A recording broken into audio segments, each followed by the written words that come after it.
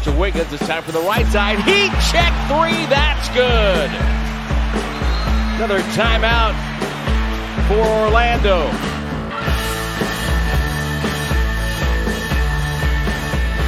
Nemanja Bejelica is going to put the headset on and talk to us. Nemanja, thank you for coming out and chatting with us tonight. You got off to a real good start in that first half. Looked like you were feeling very comfortable and feeling very spry, if you will. Yeah, we play great basketball game as a group. Sometimes it's hard to keep the rhythm. Like for 48 minutes, you have to be like, if I can say, like professional through the whole game. Because everybody can play in this league, but we didn't let any surprise in second half. So we had good game. Well, how much does the floor open up for everybody when you got someone like Wiggins tonight and the way he was knocking down threes? Oh, he was amazing. Like he had like 8 threes, 8 out of 10. So maybe he could took a couple more shots, but he was so unselfish. So great win for us.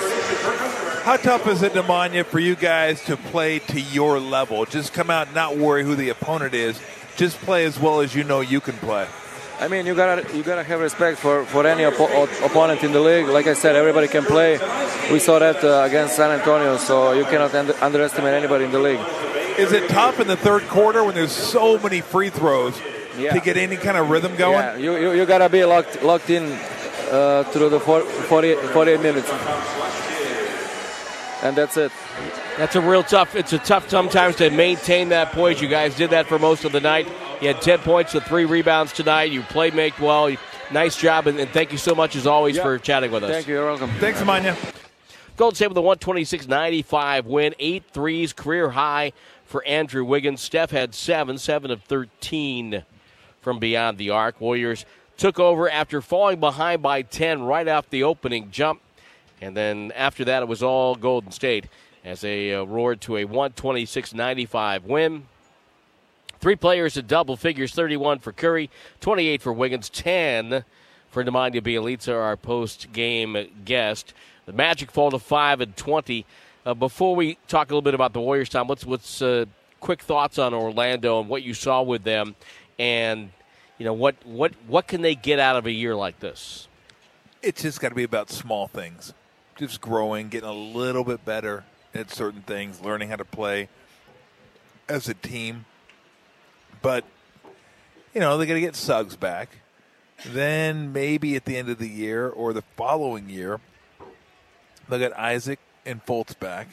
So I think what you hope for is just some individual growth, learn how to play professional basketball. Learn how to play for 48 minutes. Learn how to focus in on a game plan and really deliver that.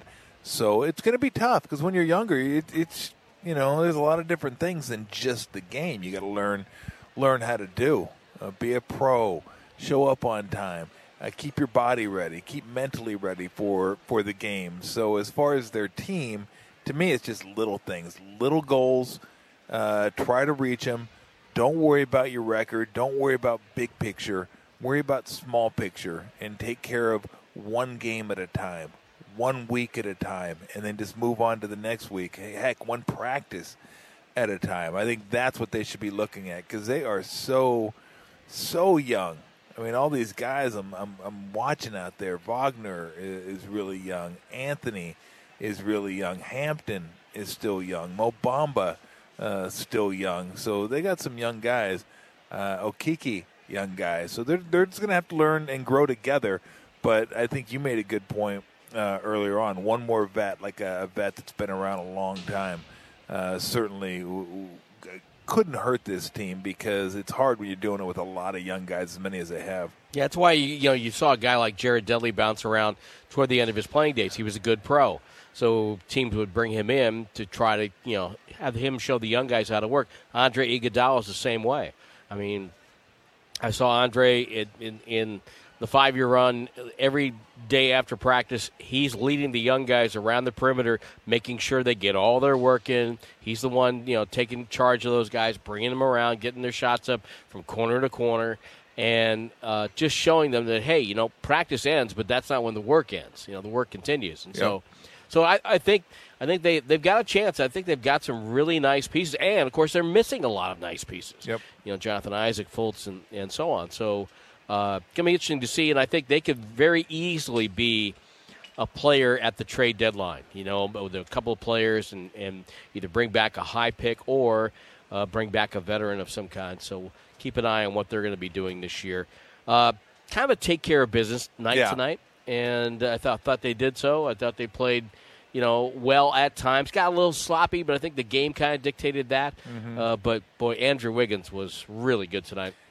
Just professional effort coming off the loss to San Antonio, day off. That's what you expected. But yeah, Andrew Wiggins was really good. Got it going from 3 and kept it going. 5 for 6 in the third quarter, 8 for 10 overall, and that's a career high. 8 3-pointers. And it was funny because I was wondering, 8 3-pointers is a lot, and Steph's done that a lot. How many times has Steph made over 8 3-pointers in his NBA career? 38 times. 38 times he's made 9 or more 3-pointers. It's stunning. It would be funny to go, and of course we're not the ones looking it up, so it's easy for us to say. But it'd be great to have somebody look up and see who the next, highest ones are, and you wonder if probably Clay. Yeah, probably Clay. But then the next highest ones, do they add up to what Steph's done? Yeah. There's sounds a chance. like a weekend for RC. So. You had to think.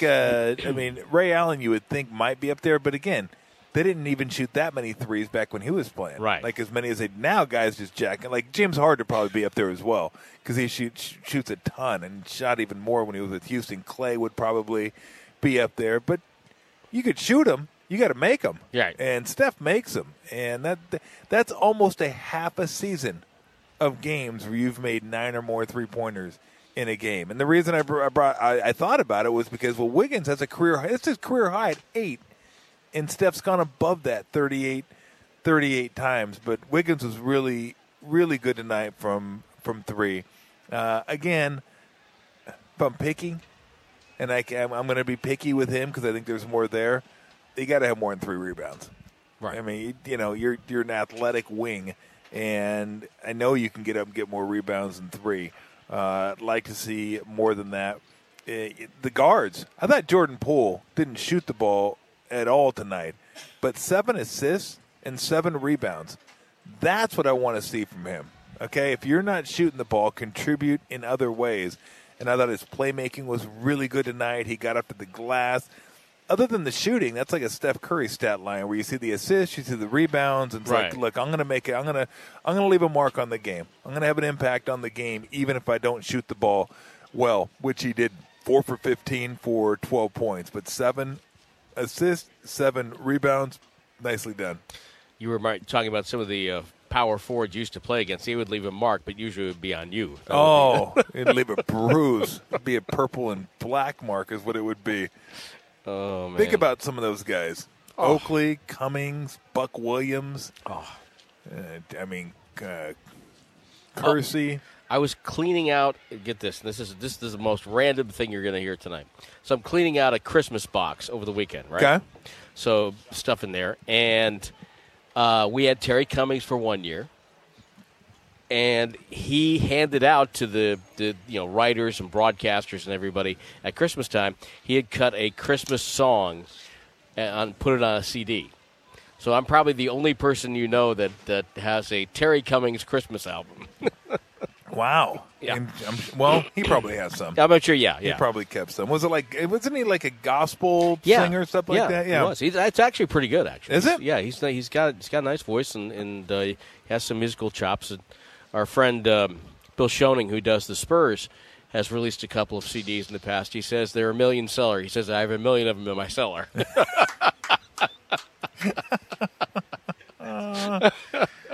Well, let's put it this way: there's nothing soothing and relaxing about his elbows playing against him. Because he was strong, and not only was he strong, he was super skilled too. Remember, he had that line drive shot. The elbows were out, and he just lasered that thing in from like 17 17 feet. I think I'm trying to think, was it the game I had 27 against them? Like, I had a really good game against them, and he still had 20 rebounds, I think 21 rebounds in that game. Had like 9 offensive rebounds.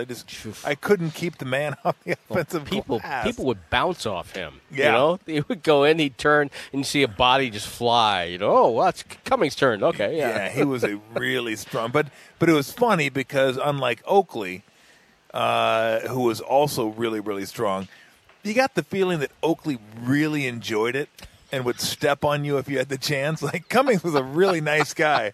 He'd knock you down, but he's like, he'd help you up, or you okay, stuff like that. Oakley, not so much. So you're saying Oakley was like the villain wrestler. Correct. Yeah. Yeah. Cummings, like, knock you down, kind of feel, I don't know if he'd feel bad about it. Be like, yeah, look, you good? Oakley, yeah, not so much. Are you good? He had no interest, didn't care whether you're good or not. Well, the famous Tyrone Hill story, that's the one. Oh, yeah. Oh, man. Yeah. Pay up. Pay up with Oakley. Oh, jeez. Well, you know, it's so funny, too. I was thinking at the time when the Knicks banned him from the Garden, it was like, of all guys to ban from the Garden, that would not be the guy I would do. Yeah. Well, if I was going to ban him from the Garden, I'd want to make sure I never saw him again. I don't want to happen to run into him and be the guy that bans him from the Garden. I saw him in Vegas like 4 or 5 years ago. I happened to be there. Huh. Still in great shape. Wow. I mean, still looks like he could play, and which is scary. Yeah. Because he's a big man. And well put together man. But, boy, he was strong. He's one of those guys that, the game's so different. Like, those guys do not exist in the NBA anymore. No. Could not exist in today's NBA. And I've always wondered how a guy like Kevin McHale would do in today's NBA, because he would have a real tough time on the perimeter defending all the pick and rolls and all that kind of stuff. But then he would just slaughter guys down on the block. He would dominate. I mean, he would average 35 a game, 36 a game. Now, I don't know how many he'd give up. He'd give up a lot, too, because of the way the game's played. But the guys today, but you could park a shooter on his wing, and then if they try to double down, it's just like, forget it. You're just done. Well, you know what it'd be like? It'd be like the old Akeem Rockets. Oh yeah. That's how they got. Him. Yeah, that's how they got their threes. They would pass it into Akeem and then surround him. Maybe have one cutter, and then have 3-point shooters all around. You don't see that much anymore either. You don't see guys dump it down and then kick it back out for threes. It's drive, draw, kick nowadays. And again, the game's completely changed, where the big guy is out of the game. At least a big guy from an offensive standpoint, the way I grew up playing. The big guys now are used in the high post, used to set picks outside. You look at Mo Bamba, and he shoots relatively decently from 3, 34%. Jaren Jackson from Memphis. Those are like your ideal big guys now. Super long, athletic, can defend the perimeter, also defend the rim, but then hit a three. Like, they don't have any time for anybody who has a post move nowadays. It was fun. Who we were watching a couple nights ago that was doing the mic and drill?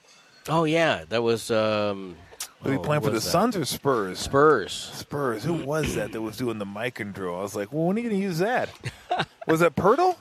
Yeah. No, it wasn't Jakob Pirtle. It was somebody else. Somebody off the bench. Somebody that wasn't playing a lot. I think, but might have been Eubanks. That's probably why I wasn't playing. Yeah. Oh, you're working on the mic and drill. Yeah, go sit down. Looney still does it. We don't need that. Does he do the micing? Yeah, he does. Nice. Warms up with the micing. Nice. And they use him a lot in the post, too. We'll see you on Wednesday. I will be here. Kids, do the mic and drill. Don't listen to him. Just do it.